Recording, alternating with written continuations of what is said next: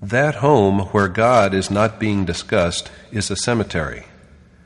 In today's world, even though they do have some inclination towards self-realization in the Supreme Spirit, most people feel themselves unable to take time out to perform worship and meditation. In such a situation, if the message of the Geeta can reach out to every nook and corner of the world, it shall sow the seeds for universal well-being, peace, and prosperity. The divine words of God shall, through these cassettes, deliver the divine message of God contained in the Bhagwad Gita, which translates in English as the Song of God or the Song Celestial. And this is the very essence of a worshipful foundation for the liberation and ultimate happiness of all beings.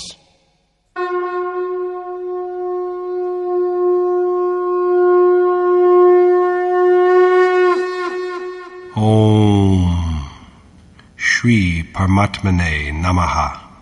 Yatart Gita, Shreemad, Bhagwad Gita. Chapter 8. Yoga with the Imperishable God. At the end of Chapter 7, Krishna said that yogi who do pious deeds are released from all sin and know the all-pervading God.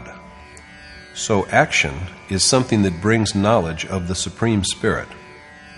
They who do it know Him, Krishna, along with the omnipresent God, the Adidev, Adibhut, Adiyagya, perfect action, and Adiyatam. So action is that which apprises us of them. Men who know them are aware, at the end, of Krishna alone.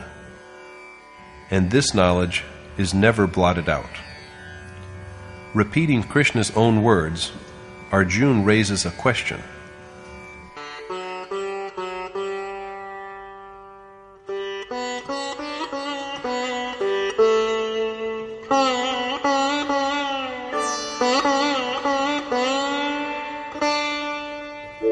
Kim tad brahma kim adhyatmam kim karma purushottama adhibhutam cha kim proktam adhidaivam kimuchyate. Arjun said, "Enlighten me, O Supreme Being, on the nature of Brahm, Adhyatam, action, Adibhut, and Adidev." The words Adhyatam, action, Adibhut, and Adidev are all mysteries to Arjun, and he wishes to be enlightened on them. Adhiyagya katham kotra dehesmin madhusudana prayana kale cha katham geyosi niyatatmabhi. Who is Adiyagya, O Madhusudan, and how is he enshrined in the body?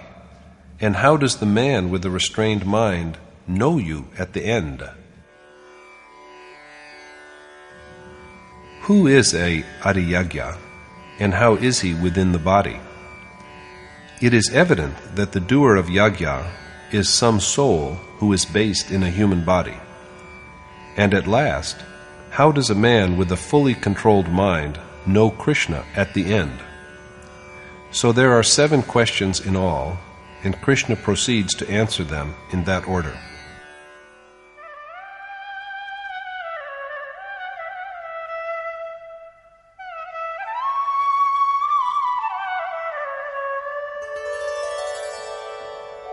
Aksharam Brahma Paramam Svabhavodhyatmamuchyate Bhuta Bhavodbhava Karo Visarga Karma Sangitah.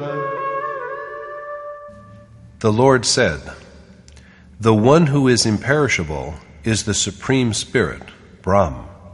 Abiding in a body, he is adyatam, and the cessation of properties in beings which produce something or the other is action. The one who is indestructible, who never dies, is the Supreme Spirit. Steady devotion to the self, dominance of the soul, is adyatam. Before this stage, everyone is ruled by Maya. But when a man dwells firmly in God, and so in his own self, he is infused with the sense of supremacy of his self. This is the culmination of adyatam. The ceasing, the discontinuance of the will of beings, which results in the creation of both good and evil, is, on the other hand, the crowning point of action. This is the perfect action, which Krishna had spoken of earlier as known to yogi. Action is now complete, and henceforth there is no further need of it. Action is perfected when the desires of beings, which create sanskar, that are propitious as well as unpropitious, are stilled. Beyond this, there is no further need of action. So true action is that which brings an end to desires. Such action, therefore, means worship and contemplation that are inherent in yajna.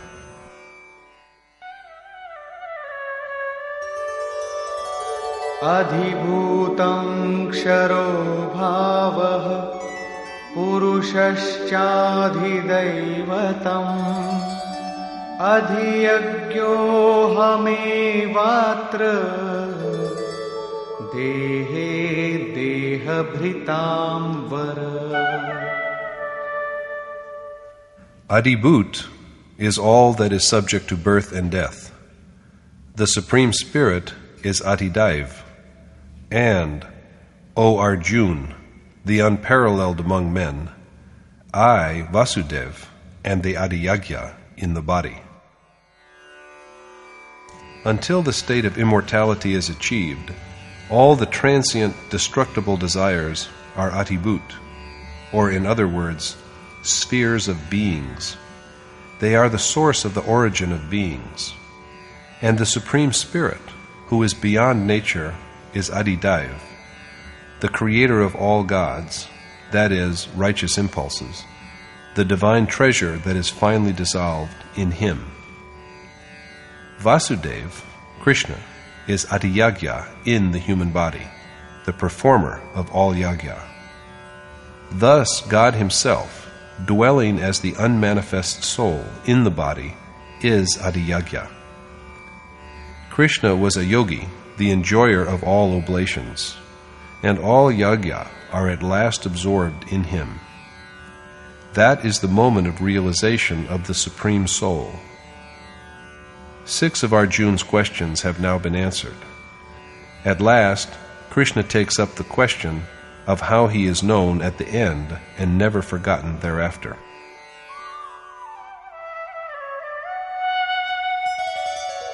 Antakale cha mameva smaran muktva kalevaram yah prayati samadbhavam yati nastyatra samshayah. The man who departs from the body, remembering me, doubtlessly attains to me. That accounts for Krishna's assertion that the man who finally, that is, when he has perfect control over his mind and when even this mind is dissolved, severs his relationship with the body and departs from it with remembrance of him, surely achieves total oneness with him. Death of the body is not the final end, for the succession of bodies continues even after death. It is only when the last crust of earned merits or demerits, sanskar, has disintegrated, and so also the restrained mind along with it, that the final end comes, and after that the soul does not have to assume a new body. But this is a process of action, and it cannot be rendered comprehensible by just words. As long as the transfer from one body to another, like a change of clothes, persists, there is no real end of the physical person. But even while the body is yet alive, with control of the mind and dissolution of the restrained mind itself, physical relationships are sundered. If this state were possible after the event of death, even Krishna could not be perfect. He has said that only by worship carried on through innumerable births does a sage gain identity with him. The worshipper then dwells in him, and he in the worshipper. There is then not even the least distance between them. But this achievement is made during a physical life. When the soul does not have to assume a new body, that is the real end of the physical body. This is a portrayal of real death, after which there is no rebirth. At the other end, there is physical death, which the world accepts as death, but after which the soul has to be born again. Krishna now dwells upon this.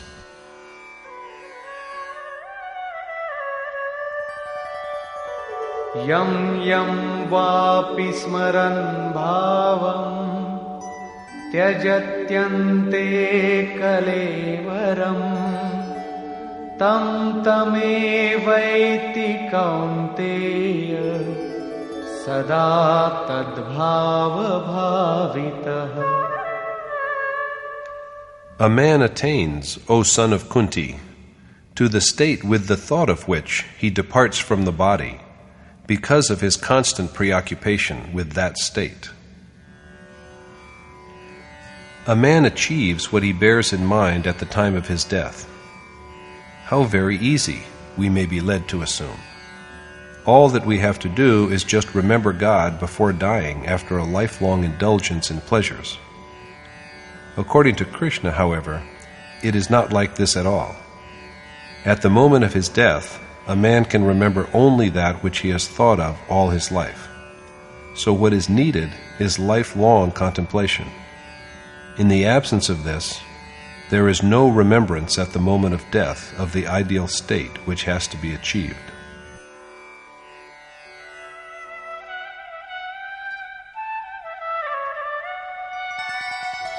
Tasmat sarveshu kaleshu mamanusmara yudhya mayyarpita mano buddhi mame vaishyasya samshayam.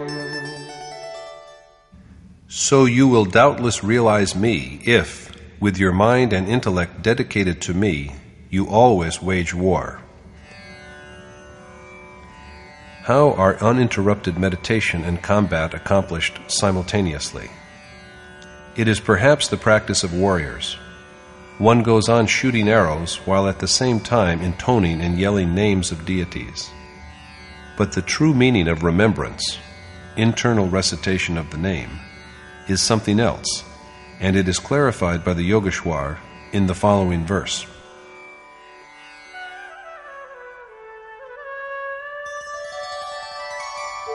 Abhyasa yoga yuktena cetasa nanyagamina paramam purusham divyam yati parthanu chintayan.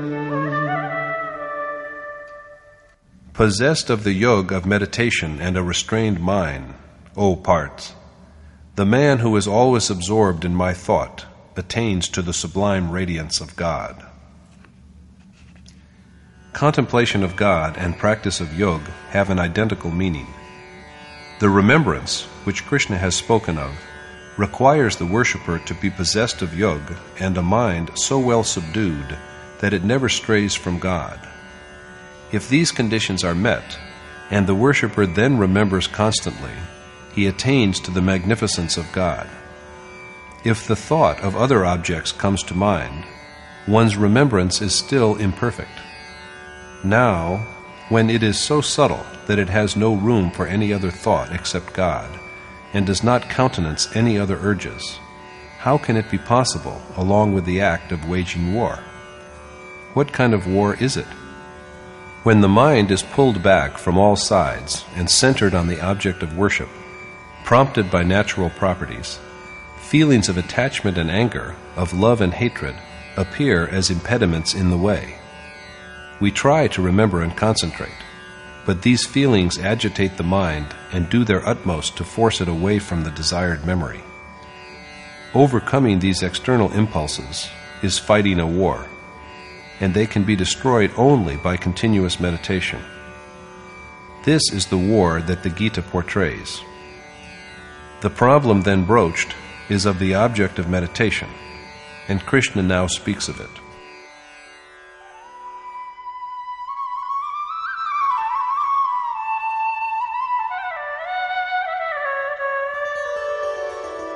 Kavim Puranamanushasitaram Anoraniyav Samanusmaretyah Sarvasya Dhataramachintya Rupam Aditya Varnam Tamasa Parastat. The man who remembers God is omniscient, without beginning and end, dwelling in the soul that rules all beings, the most subtle of the subtle, unmanifest, provider to all, beyond thought, imbued with the light of consciousness, and quite beyond ignorance. God is beyond thought and inconceivable. So long as the mind exists, its urges survive and he is not seen. He is known only after the perfectly restrained mind is itself dissolved. In the 7th verse, Krishna spoke of the worshipper's contemplation of him, and now he speaks of the contemplation of God. So the instrument of meditation is some accomplished soul who is imbued with the awareness of reality.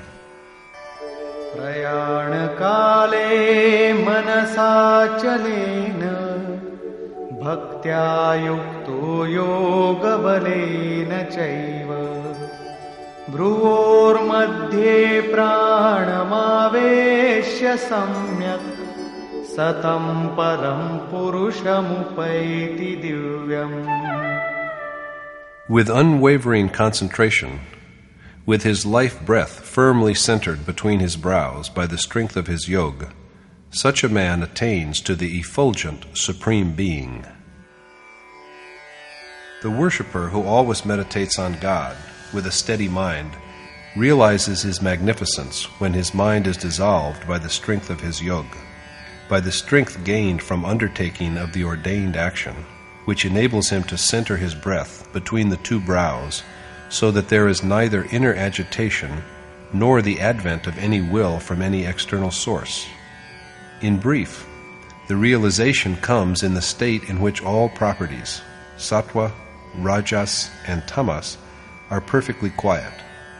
Vision of mind remains steady on self, and it is achieved by the worshipper who always keeps it in mind that yoga is the appointed way of realization. This way is yoga, which Krishna has delineated at length in chapters 5 and 6. He has just told Arjun, "Always remember me." As we have seen, this is done by resting firmly on the precepts of yoga. One who achieves this knows the magnificence of God and becomes one with him, and thereafter his memory is never obliterated from his mind. At this point, the question of how God is perceived at the time of departing from the body is resolved.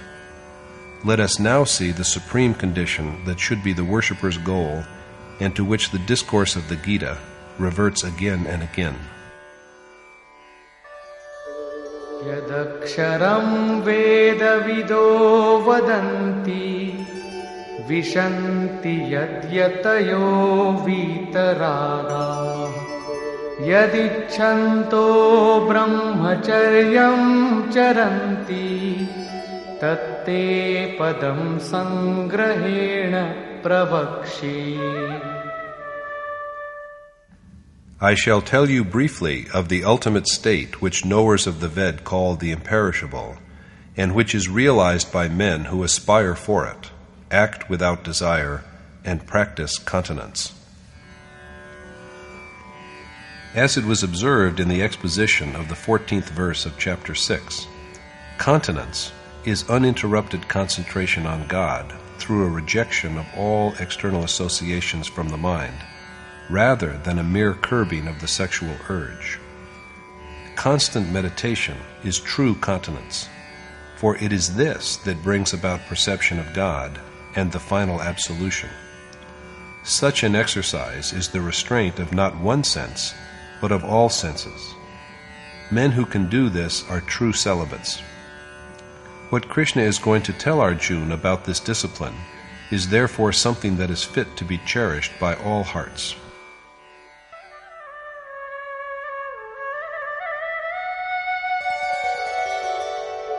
सर्वद्वाराणि संयम्य मनोहृदि निरुध्य च मूर्ध्याधायात्मनः प्राणम् आस्थितो योगधारणम्.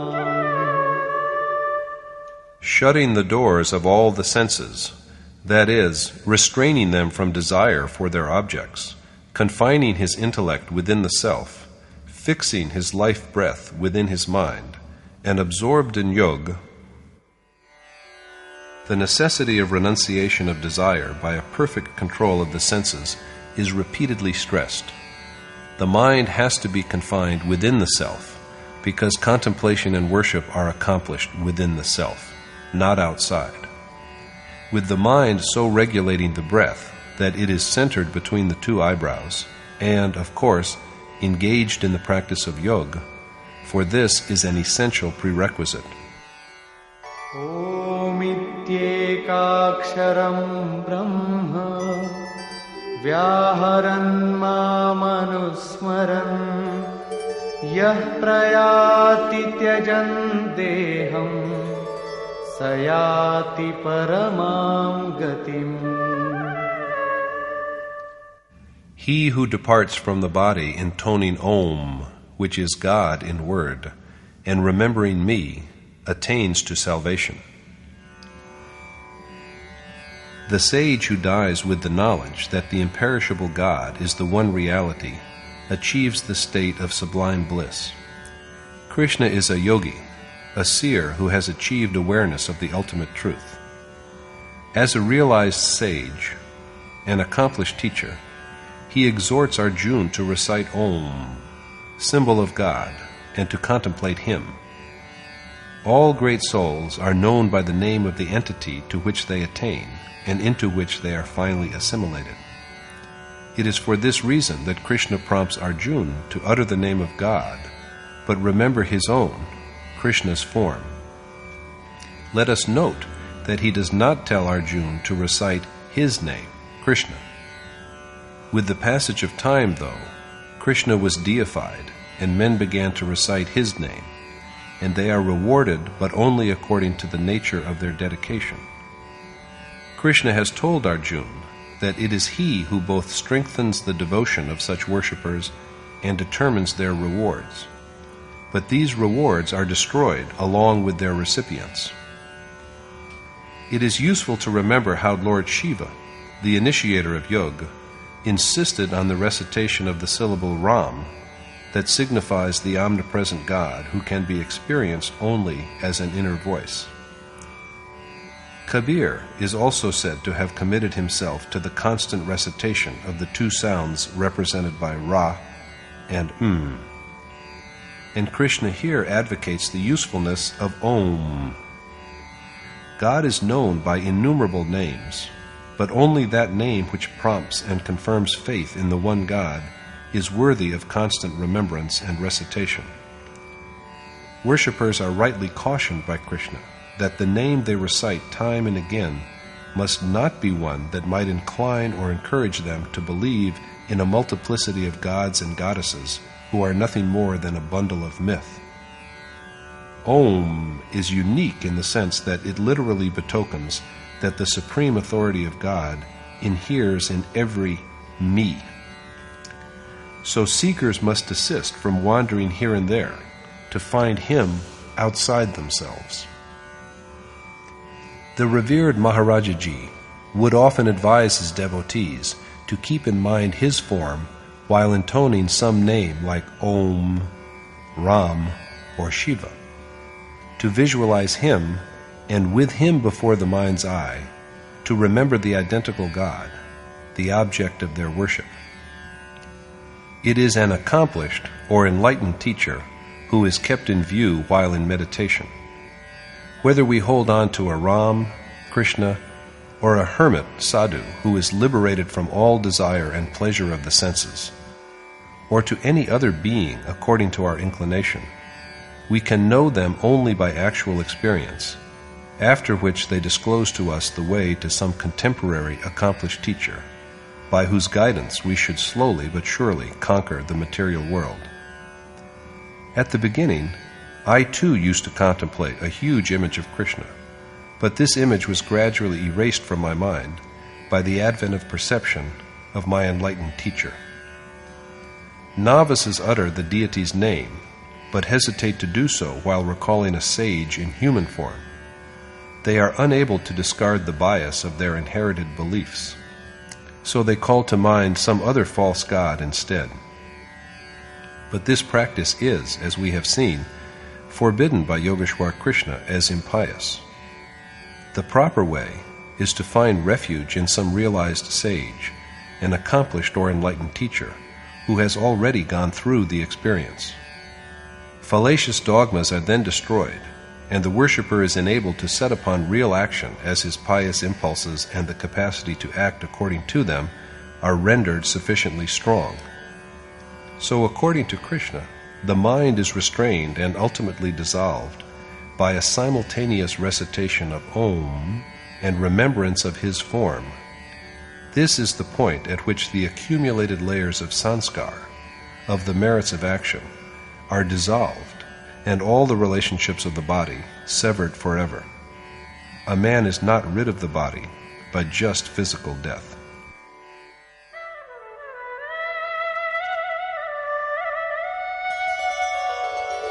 Ananyachetah satatam yo mam smarati nityashah tasyaham sulabha partha nityayuktasya yoginah.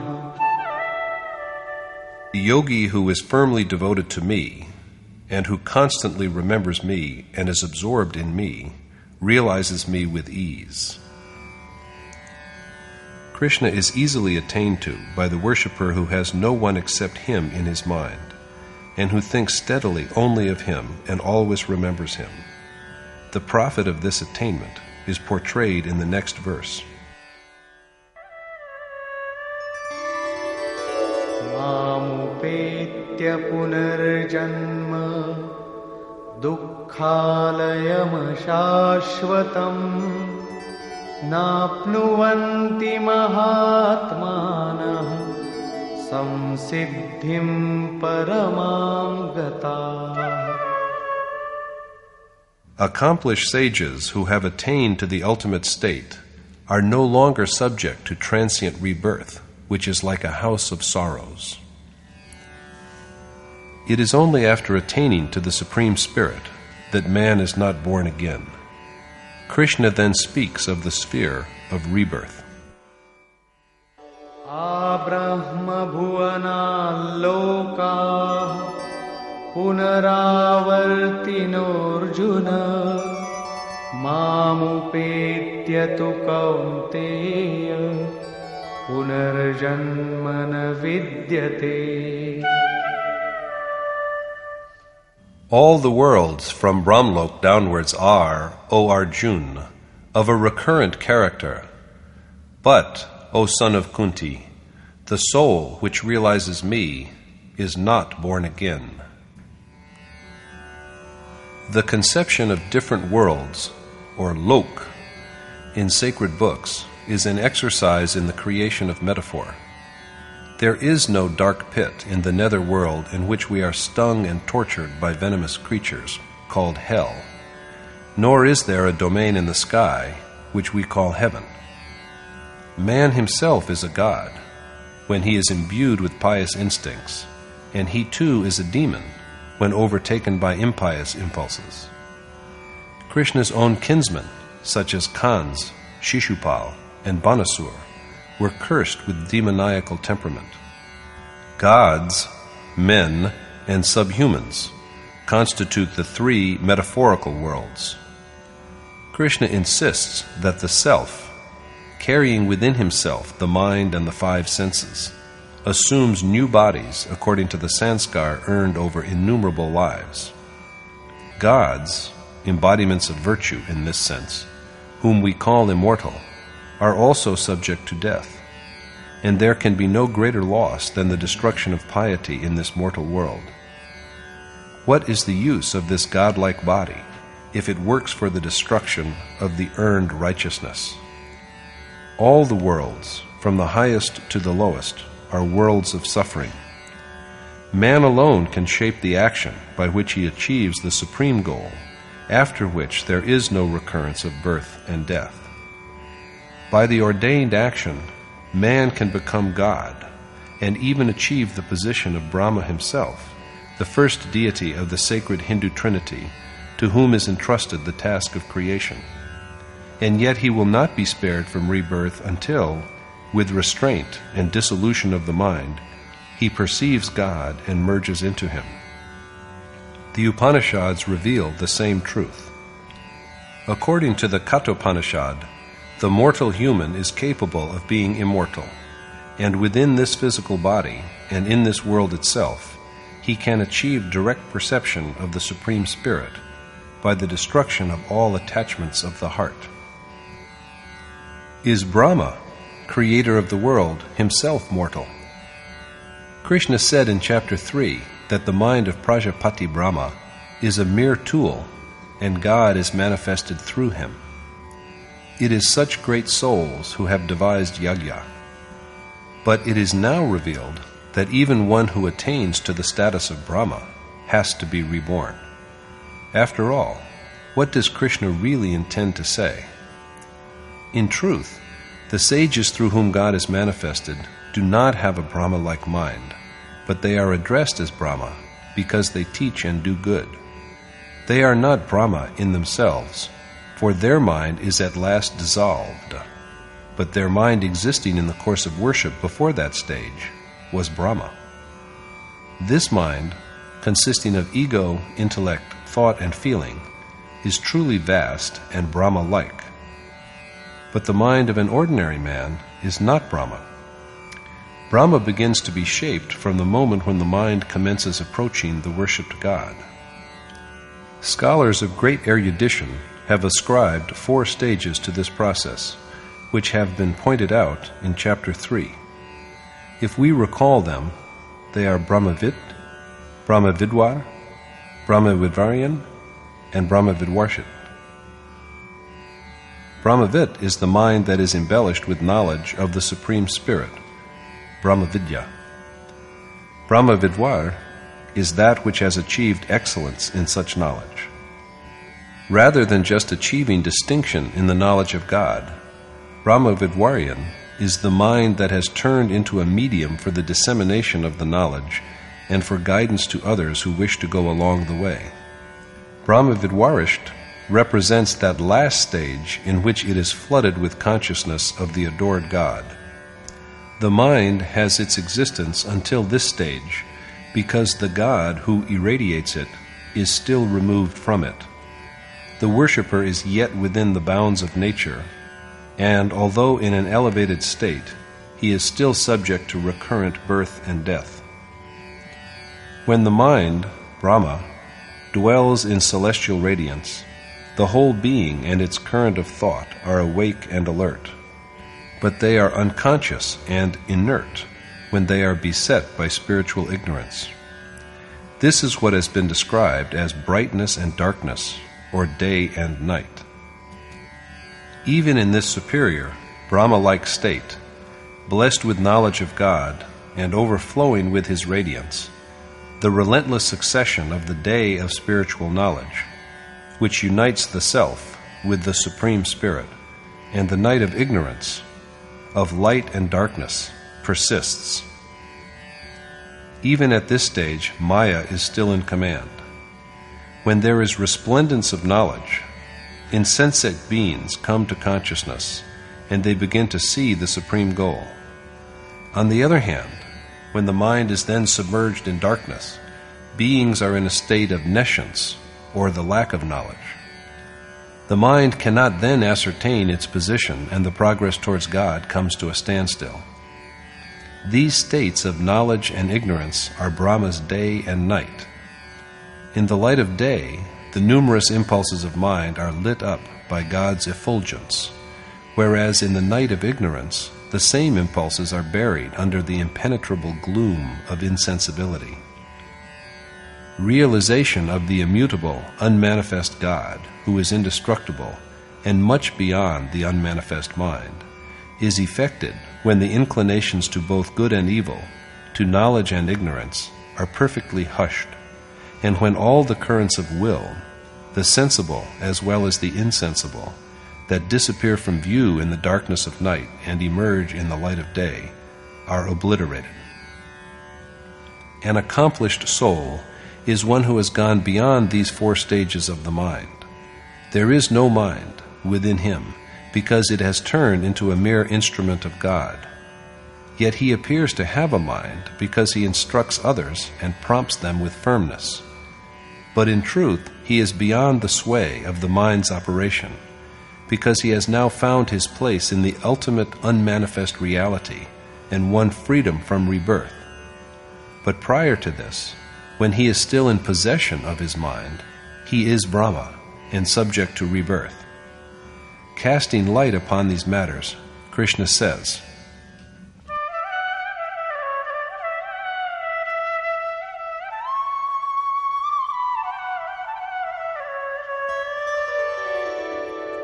Sahasrayuga paryantam aharyad brahmano viduhu ratrim yuga sahasrantam teho ratra vido janah. Yogi who know the reality of one day of Brahma, which is of the duration of 1,000 ages, or yuga, and of one night, which is also equal to 1,000 ages, know the essence of time. In the 17th verse, day and night are used as symbols of knowledge and ignorance. Brahma comes into being when the mind is endowed with the knowledge of God, or Brahmavit, whereas the mind which has achieved the state of Brahmavidvarisht marks the crowning point of Brahma. The mind which is possessed of knowledge is Brahma's day. When knowledge acts upon the mind, the yogi makes his way towards God, and the innumerable predilections of his mind are suffused with his radiance. On the other hand, when the night of ignorance prevails, the mind and heart are swamped with the contradictions of Maya between manifold impulses. This is the furthest limit of light and darkness. Beyond this, there is neither ignorance nor knowledge, because the final essence, that is God, is now directly known. Those yogi who know this essence know the reality of time. They know when the night of ignorance falls and when the day of knowledge dawns, and also the limits of the dominance of time, the point to which it can pursue us. The sages of yore described the inner realm as thought, or sometimes as intellect. In the course of time, functions of the mind were divided into 4 categories, which came to be known as mind, intellect, thought, and ego, although impulses are in fact endless. It is within the mind that there are the night of ignorance and also the day of knowledge. These are the days and nights of Brahma.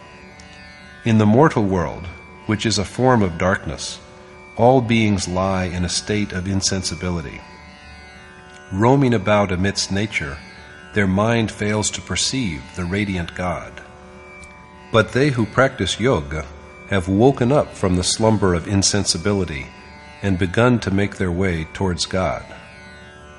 According to Goswami Tulsidas in the Ramcharitmanas, his version of the Ramayana, even the mind possessed of knowledge is degraded to the state of ignorance by evil association.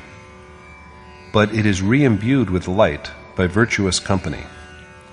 This alternation of spiritual ascendancy and decline continues till the moment of attainment. After realization of the ultimate goal, however, there are no Brahma, no mind, no night, and no day. Brahma's day and night are just metaphors. There is neither a night nor a day of 1,000 years, nor even a Brahma with 4 faces. The Brahmavit, Brahmavidwar, Brahmavidwaryan, and Brahmaviwarisht, 4 successive stages of mind, are his 4 faces, and the 4 main divisions of the mind are his 4 ages, or yug. Day and night abide in the tendencies and operations of the mind. Men who know this secret understand the mystery of time, how far it pursues us, and who can transcend it.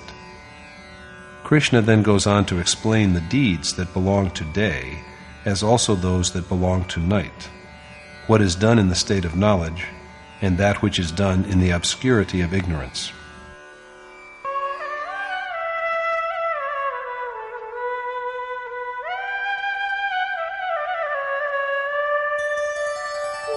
Avyaktadyaktayah sarvah prabhavantyah ragame ratriagame praliyante tatraivavyakta samgyake. All manifest beings are born from the subtle body of Brahma at the outset of his day, and are also dissolved in the same unmanifest body at the fall of his night. With the dawning of a day of Brahmas, that is, with the inception of knowledge, all beings come awake in their unmanifest mind, and it is within the same subtle, unmanifest mind that they lapse into unconsciousness. They are unable to see the Supreme Spirit, but they have an existence. The mind, unmanifest and invisible, is the medium of both consciousness and unconsciousness, of both knowledge and nescience, the lack of knowledge.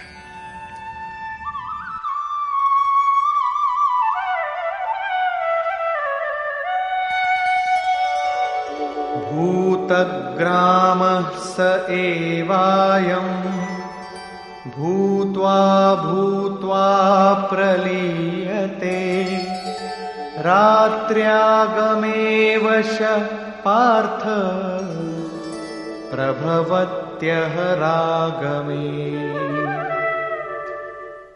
The beings who thus wake up into consciousness are compelled by nature to relapse into unconsciousness with the coming of night, and they are then, O Parth, reborn with the advent of day. As long as the mind persists, the succession of knowledge and ignorance goes on. So long as this continues, the seeker is only a worshipper rather than an accomplished sage. Parastasmat tu bhavonyo Vyakto vyaktat sanatanah Yah sah sarveshu bhuteshu Nashyatsu na vinashyati. But beyond the unmanifest Brahma, there is the eternal unmanifest God, who is not destroyed even after the destruction of all beings. On the one hand, the mind that is Brahma is imperceptible. It cannot be known by the senses. On the other, there is the eternal unmanifest Supreme Spirit, who is not destroyed even with the destruction of physical beings or the destruction of the invisible Brahma, mind, which gains consciousness with the arising of knowledge and sinks into unconsciousness with the setting of knowledge into the darkness of ignorance. God exists even after the destruction of inclinations of the mind, which wake up in the light of day and fall back into insensibility in the darkness of night. These upward and downward motions of the mind cease only after the attainment of God, who is the ultimate abode. With the realization of the Supreme Spirit, the mind is colored by Him and becomes what He is. This is the point when the mind is annihilated, and in its place only the eternal, unmanifest God remains.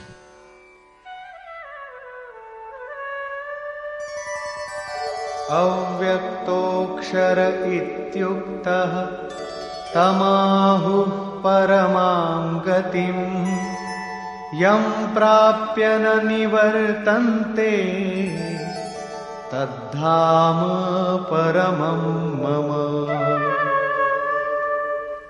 The unmanifest and imperishable God, who is said to be salvation, and after realizing whom one does not come back to the world, is my ultimate abode.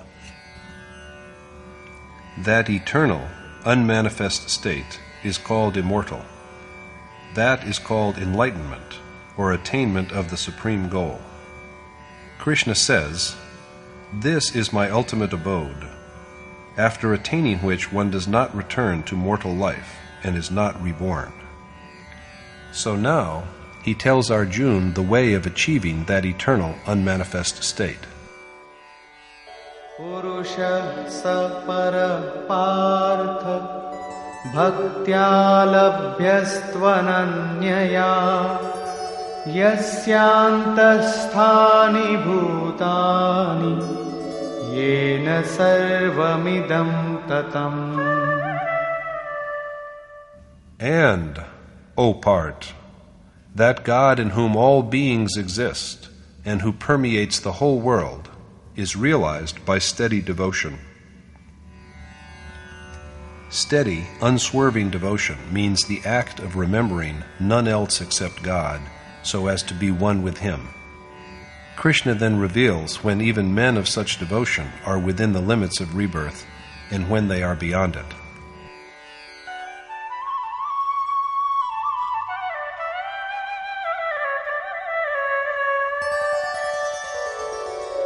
Yatra kale tvanavrittim avrittim chaiva yoginah prayata yanti tam kalam vakshami bharatarshava.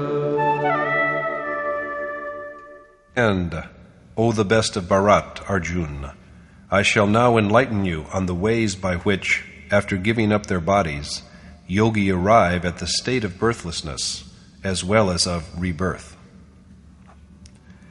Freedom from rebirth, as we are about to see, is achieved by those who dwell in the light of knowledge.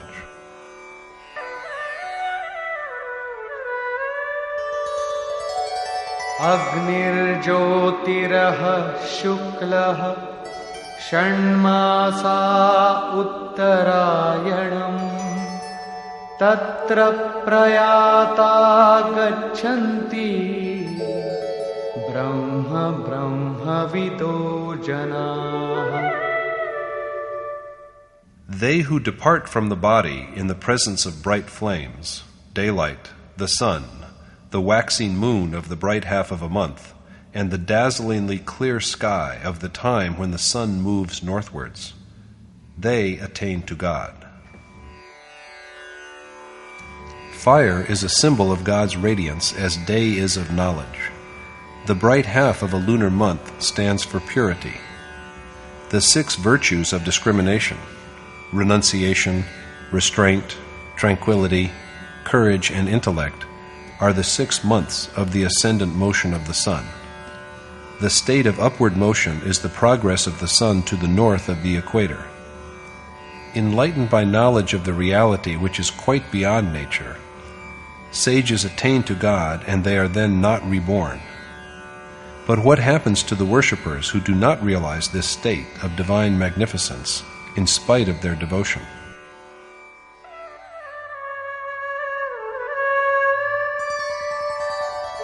धूमो रात्रिस्तथा कृष्णः षण्मासा दक्षिणायनम् तत्र चान्द्रमसं ज्योतिः योगी प्राप्य निवर्तते.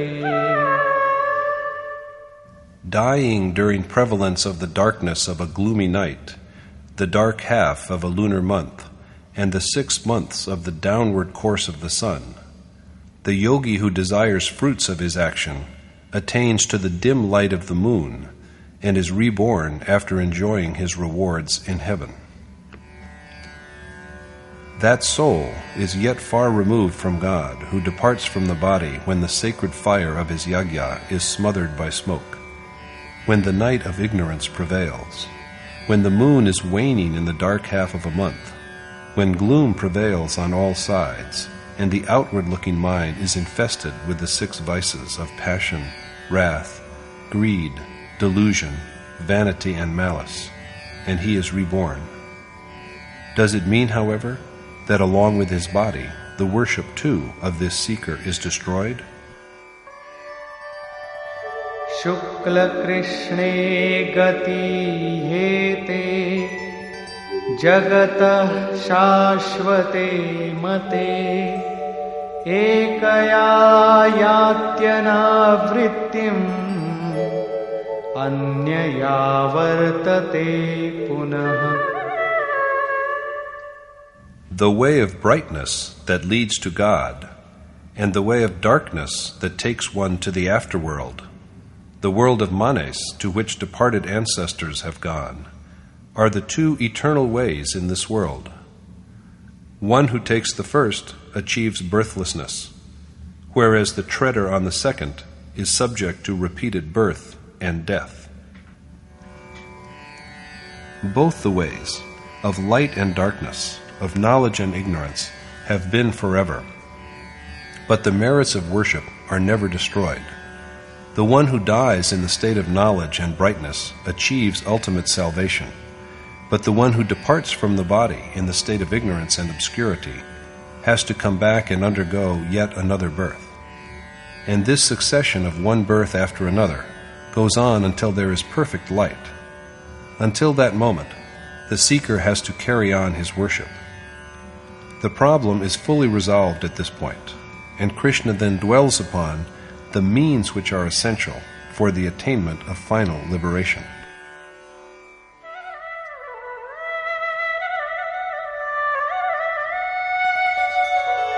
Naite sriti partha janan yogi muhyati kaschana tasmat sarveshu kaleshu yoga yukto bhavarjuna. You should always rest upon yoga, O Arjun, O Part, for the yogi who knows the reality of the 2 ways is never deceived. Knowing the 2 ways well, the yogi is aware that his act of worship will not be destroyed, even if he is reborn because of dying in ignorance. Both the ways have also been forever. So Arjun should at all times practice yoga and devote himself to worship, for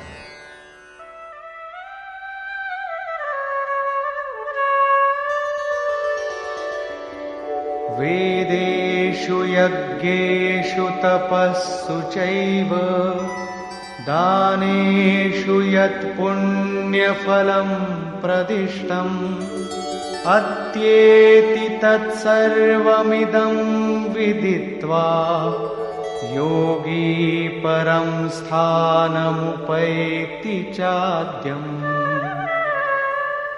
knowing this secret, the yogi transcends the rewards of Vedic study, sacrificial rites, penance, and charity, and so achieves salvation.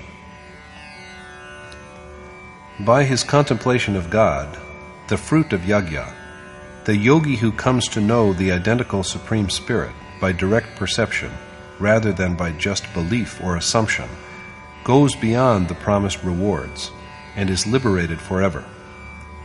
This direct perception of the Supreme Spirit is named Ved, that which has been directly revealed by God Himself. So when that unmanifest essence itself is known, there remains nothing more to know. After this, even the need for Ved is therefore done away with, for the knower is now no different from him who had revealed it to their seer composers. Yagya, or the appointed task, was a necessity earlier, but once the reality is known, there remains nothing else to pray for. To subject the senses along with the mind to austerities is penance, but even that is unnecessary now. A total self-surrender in thought, speech, and action is charity, and the auspicious fruit of all these is the attainment of God. And all these are now unnecessary because the desired goal is no longer away from the seeker. The yogi who has realized God transcends the rewards of all these virtuous acts, yagya, penance, charity, and others, and achieves absolution. Conclusion. 5 main points have been elaborated in the chapter. At the beginning, made curious by problems hinted at by Krishna at the end of chapter 7, Arjun puts forward 7 questions. He wishes to know the nature of the Supreme Spirit, Adhyatam, the perfect action, Adidaiv, Adibhut, and Adiyagya, and how he, Krishna, may be so known at the end that he is never forgotten thereafter. Replying to these questions, Krishna tells him that the one who is imperishable is God. The devotion that secures realization of God is Adhyatam. It is the knowledge that brings man under the domination of self by freeing him from the supremacy of Maya.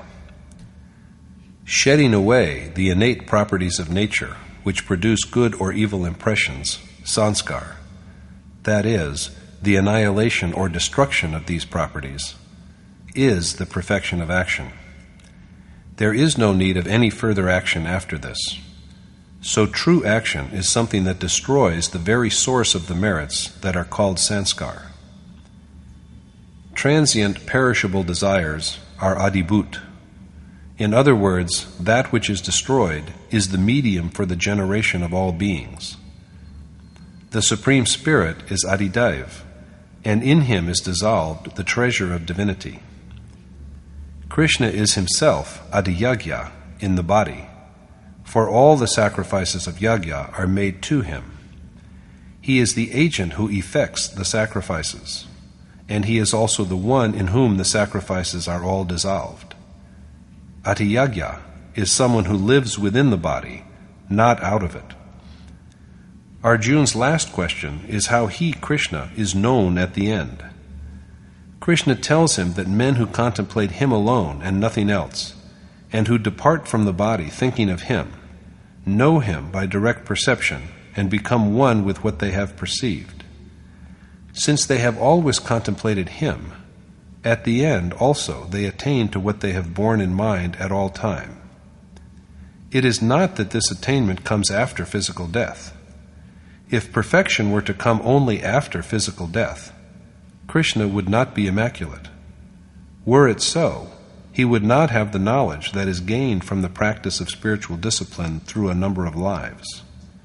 The real end comes when even the wholly restrained mind ceases to be, after which the process of assuming new bodies is discontinued forever. The worshipper then merges into the Supreme Spirit and is not reborn thereafter. So Arjun is counseled to recite the sacred syllable of Om, but contemplate the form of Krishna, an adept in yoga, reciting the deity's name while at the same time visualizing the known form of a noble mentor, an accomplished or enlightened teacher, is the key to successful worship. In the chapter, Krishna has also taken up the problem of rebirth and said that the whole world, from Brahma himself to the lowest of creatures, repeats itself. But even after all of them are destroyed, his, Krishna's, sublime, unmanifest being, and the steady devotion to him never come to an end. At several points in the chapter, there is a reference to the supreme goal as the attainment of God, who is represented as unmanifest, imperishable, and eternal. Thus concludes the 8th chapter in the Upanishad of the Shreemad Bhagwad Gita on the knowledge of the Supreme Spirit, the discipline of yoga, and the dialogue between Krishna and Arjun, entitled Akshar Brahma Yoga, or Yoga with the Imperishable God. Thus concludes Swami Adgaranand's exposition of the 8th chapter of the Shreemad Bhagavad Gita in Yatart Gita. Hari Om Tat Sat.